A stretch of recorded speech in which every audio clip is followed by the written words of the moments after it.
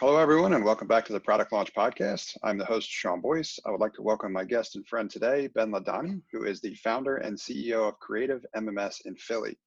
Creative works as a partner to marketing execs and marketing directors who have had trouble reaching their audience with the same tactics that have worked in the past and help them innovate in reaching their audience and generating sales through digital channels. Hello, Ben. How are you? And thanks for being on the show. Yeah, thanks for having me, Sean. Excited.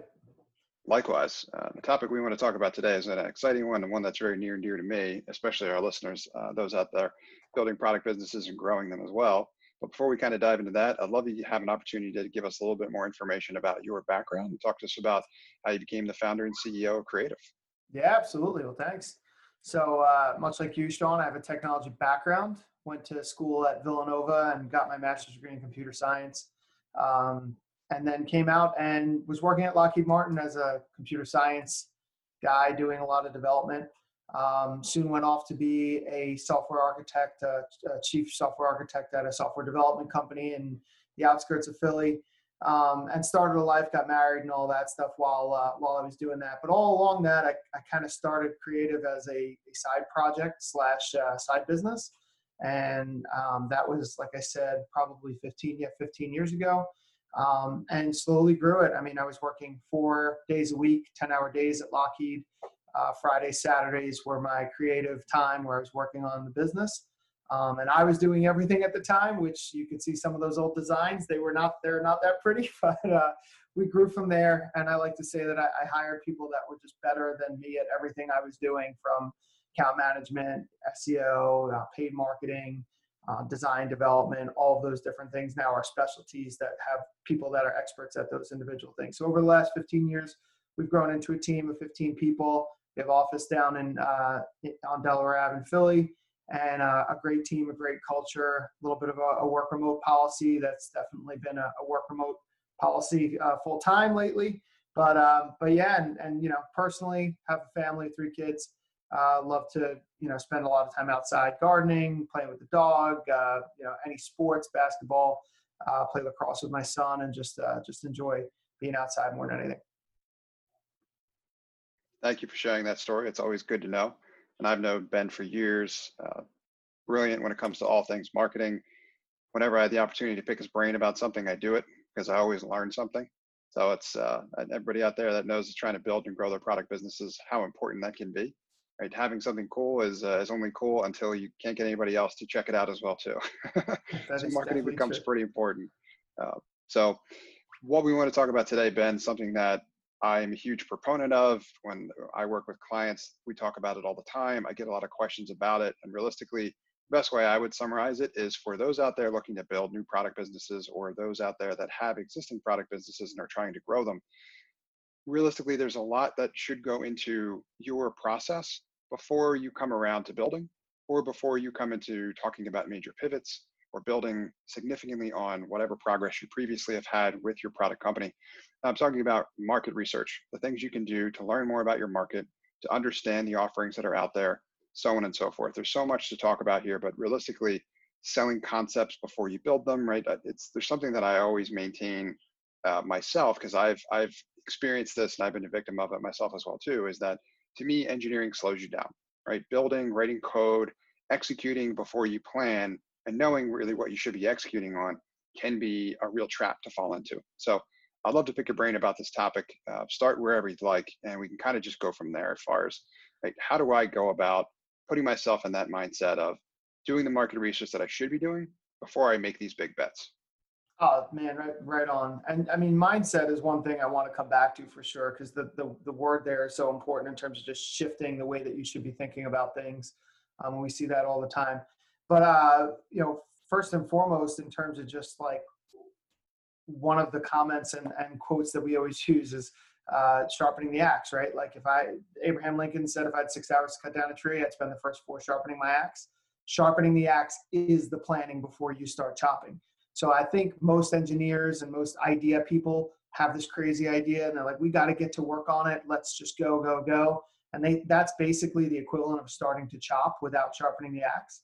And so in our world, we think of sharpening the axe for something like that as being identifying the personas of who's going to use your tool, who's going to use the service, the app, whatever it is that you're going to build, to make sure that there's a need for it, right? So we do these personas. We might identify there's 3 potential users for this app that are like the highest value users that you need to adopt as early adopters. And you start to think about, well, what will they need to see as the features that we're going to build as the most important to solve their problems. That's another challenge, is people dive right into the features and like want to promote the features that solve the problems that people typically have without really exploring and communicating the problems beforehand. Like, for example, we have a client we're working with now that they do basically commodity trading, and they have a platform for commodity trading. And the problems that most of the people that are coming to them have are that they're using Excel as the like tool that they use to map their commodities or whatever they're doing in their current platform, or they're using another tool. And one of the things that we kind of pick apart is that there are limitations that they're hitting that are that pain that they're really trying to solve. And when you're marketing, you want to try and really find that pain first and see how much of a gap you can fill between the pain that that person has and what it is that you're going to be building. Once you uncover that pain point and the gap that you're trying to solve, that's when you're able to do the competitive research of what else is out there. Instead of just looking at, I have a product that solves this one problem and going and looking at it, you really need to identify what are the pain points that we're looking to accomplish for what personas, and then what competitors are out there that try and accomplish the same or solve the same pain points that I'm looking to solve. Couldn't have said it better myself. I love the fact that you pressed on the pain, right? Start with the pain, which is realistically the problems, right?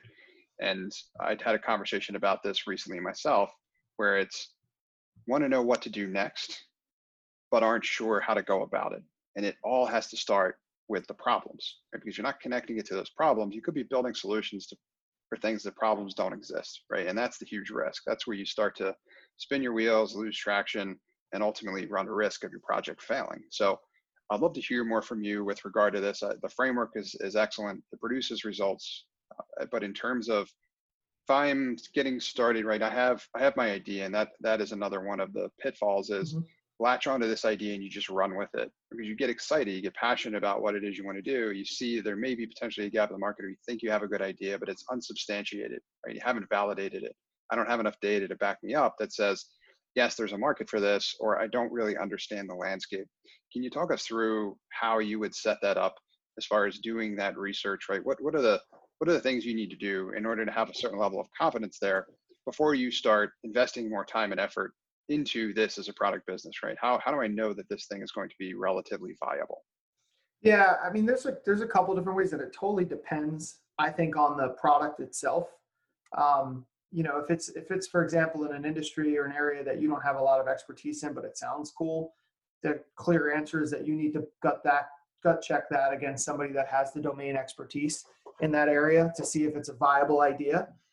So conversations are always the first place, right? Like, don't just have the idea, hold it in your head and say, I'm not telling that person because they might go and run with it. Nobody wants to work on your idea. I mean, the likelihood that somebody's going to take your idea and build it is slim to none. I'm sure it happens, and that definitely is a good use for NDAs and all that type of stuff. But, if it's at its infancy, the feedback is well worth the risk of that somebody's going to take it and run with it, especially if it's in a domain space that they know.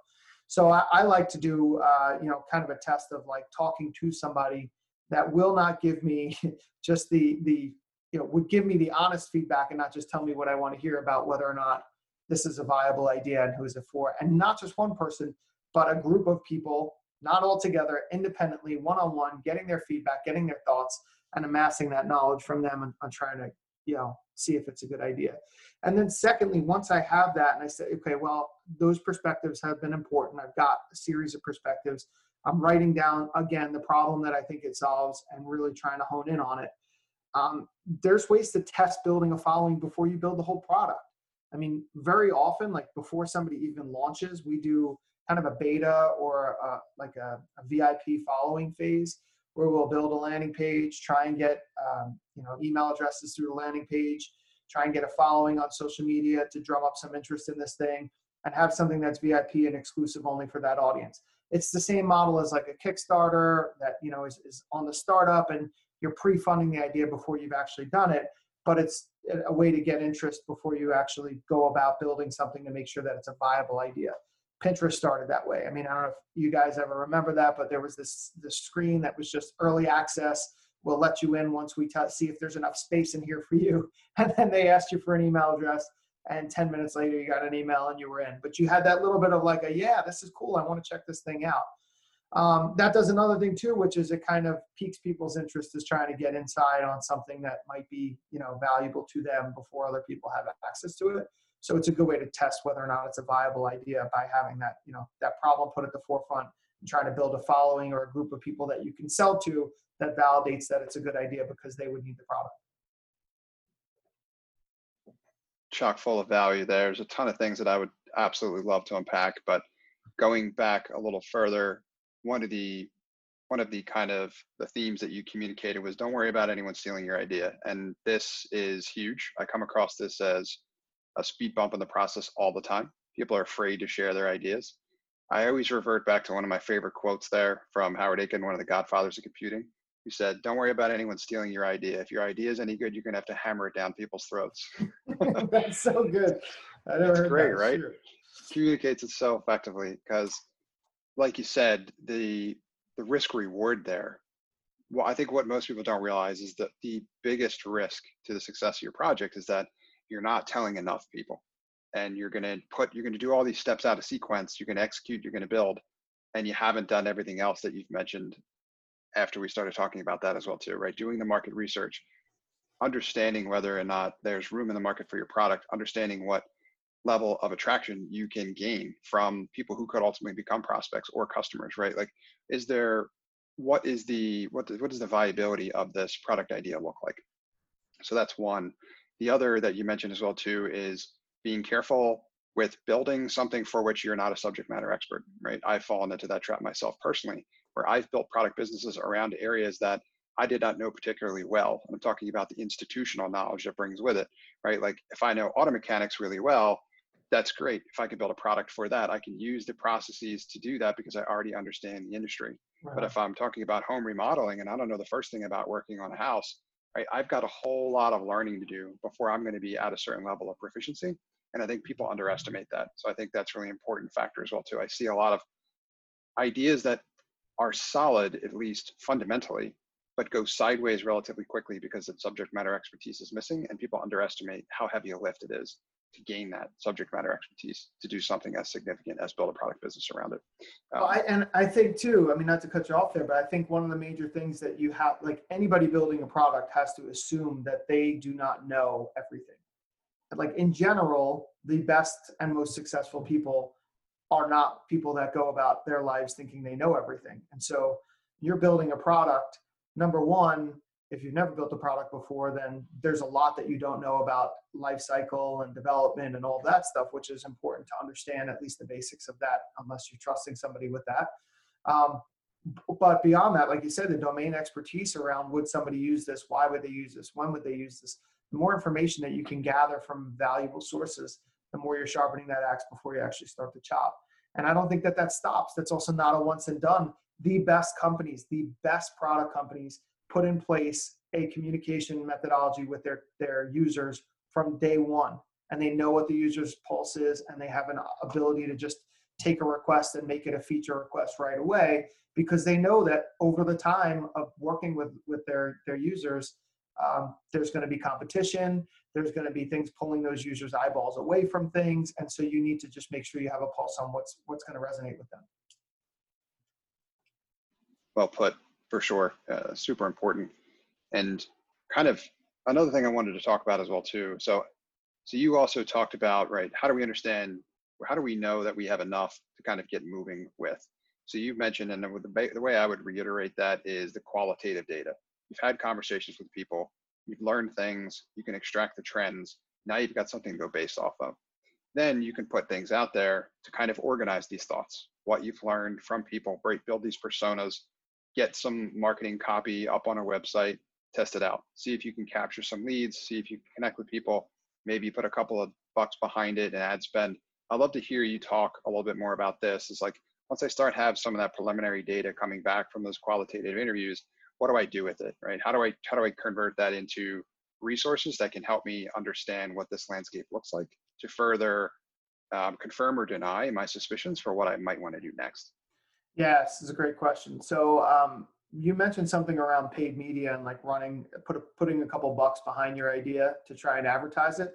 So especially for the early infancy of launching a product, that's extremely valuable, not just to test whether or not it will sell, but also to gain the data back from somebody like Google on a Google keyword campaign of what are the actual terms that people use to search for this pain, right? And that informs you even more than you expected before, because they're actual market terms of what people use as the terminology to search for the answer.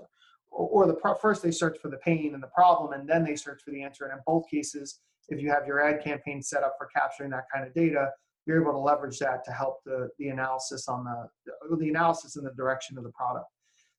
Features, I think, is a lot tougher. I mean, I wouldn't speak to that as much as probably you could in terms of how do you know what the next feature is to build in.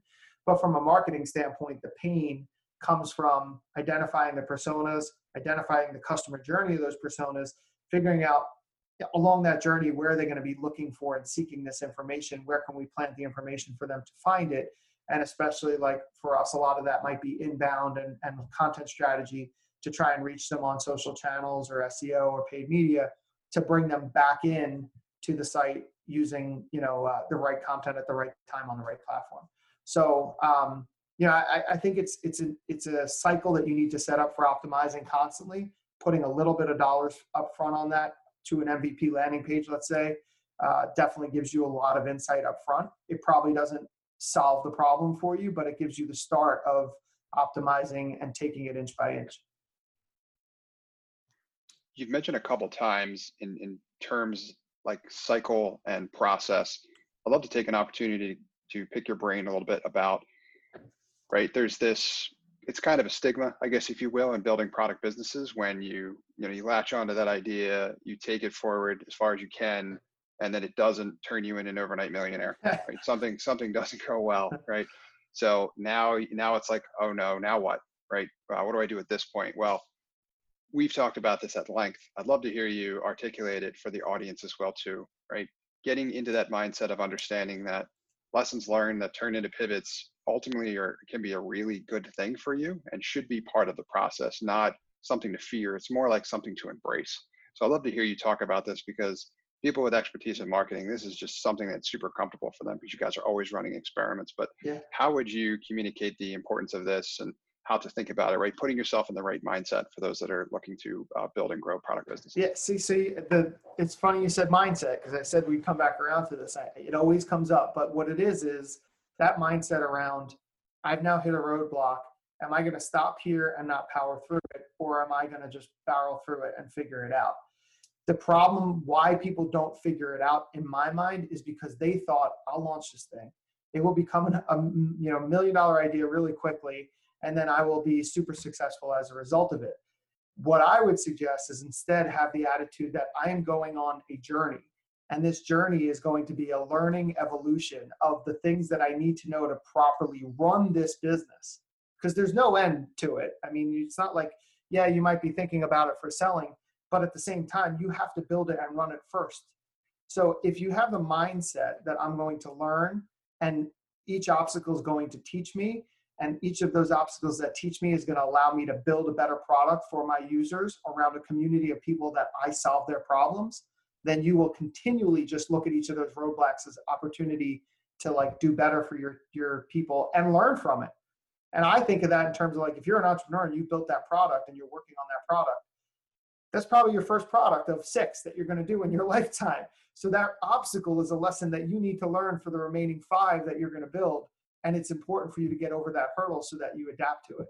I keep saying mindset. There's a great book on mindset that's kind of like been ingrained into my head in terms of, you didn't hit that obstacle and get nothing out of it. You either didn't hit the obstacle and you succeeded and got the finances of success or whatever, or you hit that obstacle, and if you don't get over it, then you don't get the lesson from that obstacle that you were supposed to get. So that to me is the product generation and 101 type stuff, is always be learning, always be listening. Super well put. It reminds me of an experience I had where I was kind of I was communicating basically my frustrations with one of my original product failures, building a product business, to an angel investor, and he just straight up cut me off as I was like up on my soapbox, and he said it wasn't a failure, it was a lesson learned.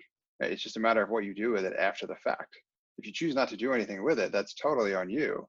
But you learned, what didn't work. But at the same time, knowing what doesn't work helps you get a lot closer to what will work. So, like you said, putting yourself in that right mindset can be super powerful. Absolutely. But it really is discouraging though. I mean, I totally understand it. I know the mindset of like hitting a roadblock on something that you've tried and built in the past.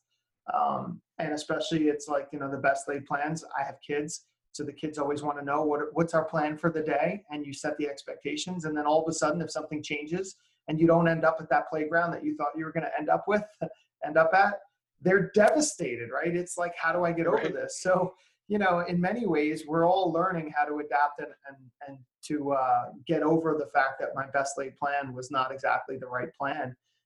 But getting into a cycle of I'm always learning, I'm always listening, and I'm always going to adapt to what happens is, the way to start off and the way to continue. Absolutely. Very well put. Managing expectations. And if you can find yourself falling in love with that learning process, which I ultimately over time just kind of adopted, it it really helps you throughout this process of becoming comfortable with and realizing that it's the journey and you're not just constantly going 100 miles an hour towards certain milestones, but you're always engaged and you're always involved in it. And the more Yeah. you learn, the better you get at it.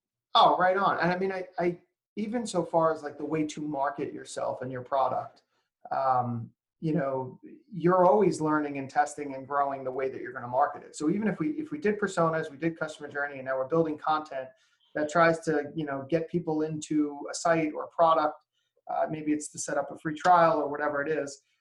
You're gonna be on a journey of a couple of months of creating content. Some of the content's going to work great, and some of it's not going to work as well as you thought it was going to. But over a time period, you start to really be able to look at historically what has worked and what hasn't, and amassed a great amount of data about what the market really wants and what really it resonates with people. And if you have your data points set up, which I think is an important piece for anybody that's software as a service, of like, where did that conversion come from? What did they look at? We use HubSpot. We love HubSpot, but take it from the amount of content that they've put in place on their own site to try and adapt people up to draw people in has been hugely successful. But beyond that, using that as a tool for marketing brings people into that tool set and allows you to see what did they look at. So you could use that type of data to say, well, what was their pain? What feature did they land on? And sculpt your site around various pages for various features, so you could start to see what did that visitor look at, and then start doing the data points on, wow, man, we've got like the holy grail would be data points to say we've got somebody that stuck around with us for 3 years using our software already, hasn't left, has no desire to leave. And when we look at that data point of people that have been there and not in our attrition pool of people leaving, they're ones that came in with this pain and saw these feature sets, and we know that that's the one that works. And once you get to that cycle, now you're always listening, you're always learning, you're able to produce content in that area for that pain to solve that problem, and know that those are going to produce the most high value, people in your product. Fantastic. And that reminds me of something else I wanted to ask you about on the show as well too, is can you talk to us a little bit about, right, all of these things are important, but figuring out how do I manage my budget? How do I think about spend when it comes to these things? How do I think about potential payback period and thinking about them in the right way, right? Some of these things are more of a longer term investment. Some of them are a shorter term investment, but thinking about them in the right way, that just ensures that we continue to make progress for our respective projects. Yeah, it's hard to just nail down like what's the number I should put for marketing without knowing what's your total budget, what's your total revenue desire for the year, and some of those other numbers. And there are some agencies that will tell you just take 20% of your projected revenue and throw it towards marketing if you're in a growth phase, and if you're sustaining, then 10%. But it really truly depends. I mean, the thing that I would say is if you're in a startup realm and nobody knows about you and you have to shout from the rooftop or ram the idea down somebody's throat, like you're saying, that's going to cost money. That's going to cost a lot more than you probably, whatever you thought it was going to be, it's going to be more than that, right? It's like the kitchen renovation in your house or the bathroom renovation in your house. Whatever you thought it was going to be, it's going to be more than that. But yeah, that's the attitude I would have is allocate a budget for it, be flexible with it, and try and spend less. Think of the budget as over a time period, almost like you would put money into the stock market. If you had $200,000 in cash, you wouldn't put it all into the market day one, because then you're basically betting on this time period. So you would, I forget what they call it, dollar cost averaging it into the market or something like that, where you might invest a portion this month and next month and so on. That's the way you got to look at marketing. Because if you're able to then say, I'm going to take $100,000 for marketing this idea, this product, and instead of spending all 100 up front, I'm going to want to spend more later once I have the data on what's going to work. So I'm going to take that 100 or let's say it's 120 and make numbers even over a course of a year. Instead of spending $1,000 $10,000 a month, you should spend $2,000 the first month and use that as your ad spend and whatever. Keep trying to like inch up to the point where you get what we call return on ad spend or ROAS, to the point where you're at 2.5, 3x and it's successful. And then you're able to spend more to make more. So you're really looking at it as an investment. You're looking at it strategically about how many users do we need to be able to accommodate the spend that we have, and try and drum up a spreadsheet, which I can show you many of that I've done for people, of like, at what point do we have our break even and how much do we need to invest to be able to test the idea is going to be successful before we even get to the point of building this thing. So there's various stages there, and hopefully that answers the question at least a little bit. It does. It provides a framework for how to think about it, right? Because it's a loaded question, obviously.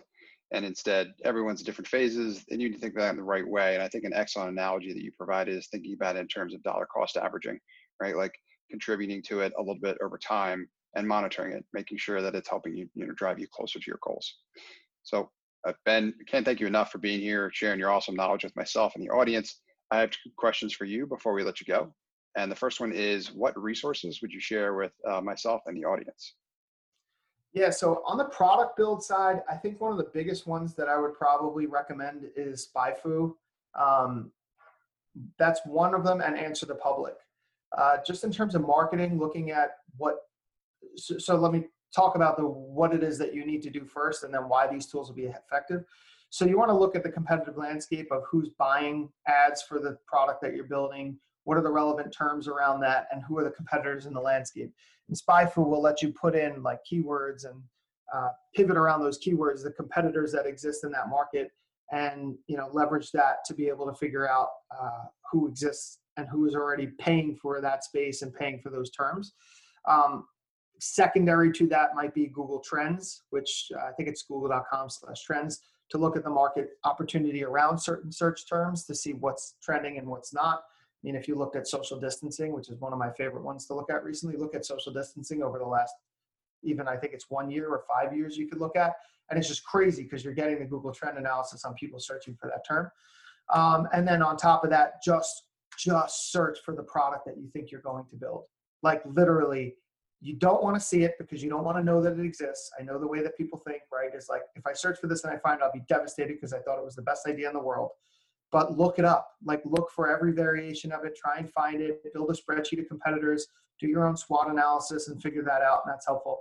And then the other one, so I mentioned SpyFu, and I'm already blanking on the other one that I mentioned. What was the other one? Answer the Public. Answer the Public. So Answer the Public is, what it basically gives you the variations of a question that you might ask the way that other people might ask them. So that's helpful because if you think you're solving a problem, there's probably, I don't know, when you search for it, it will give you probably 50 or 60 other ways that people ask similar questions, or what are their other questions around it that give you what we call topic clusters around that topic to be able to identify what the other relevant pain is amongst the market and the audience. So I love that tool.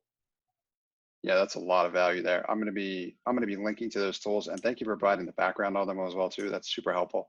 I'll put that in the show notes and include the links to those tools as well too, and be checking them out myself. I have played with Google Trends before. It's fascinating. You search for something like gym memberships and you see the giant spike in the beginning of the year and then trails off. It's amazing how it mimics, but a lot of awesome tools to provide a lot of value. And then last question I have for you, Ben, is who should reach out to you and how can they get in touch? Yeah, well, I'm happy to have this conversation with anybody that's looking to try and build audience, like you said in the intro there.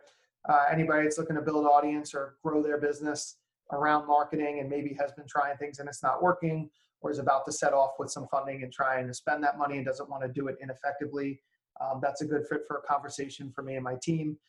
They could reach me on emails, definitely the best at ben@creativemms.com. But I definitely welcome you to check out the website and see what we do at creativemms.com. That's creative, M as in Mary, S as in Sam.com. And, always fill out the contact form. I see anything that comes through there. And there's also a lot of good information there on some of the stuff that we touched on here that would be helpful, I'm sure, for anybody. Thank you very much, Ben, and I'll include links to that in the show notes as well. And thank you for being here and sharing your knowledge with myself and our audience. Thanks for having me, Sean. I appreciate it, man. Thanks for listening to this episode of the Product Launch Podcast powered by Next Step. If you or anyone you know is involved in scaling a B2B SaaS business, please have them reach out to me about becoming a potential guest on our show. They can email me at sean@nextstep.io. That's SEAN@nxtstep.io. This time, we'd like to take a moment to thank the sponsor of our show, Next Step Consulting. Would you like to know what the right next steps are for your B2B SaaS business? Are you trying to grow and scale, but you're stuck? We can help. To find out how Next Step can help your B2B SaaS business achieve its goals, please email me, sean@nextstep.io. That's SEAN@nxtstep.io. Thanks, and keep disrupting.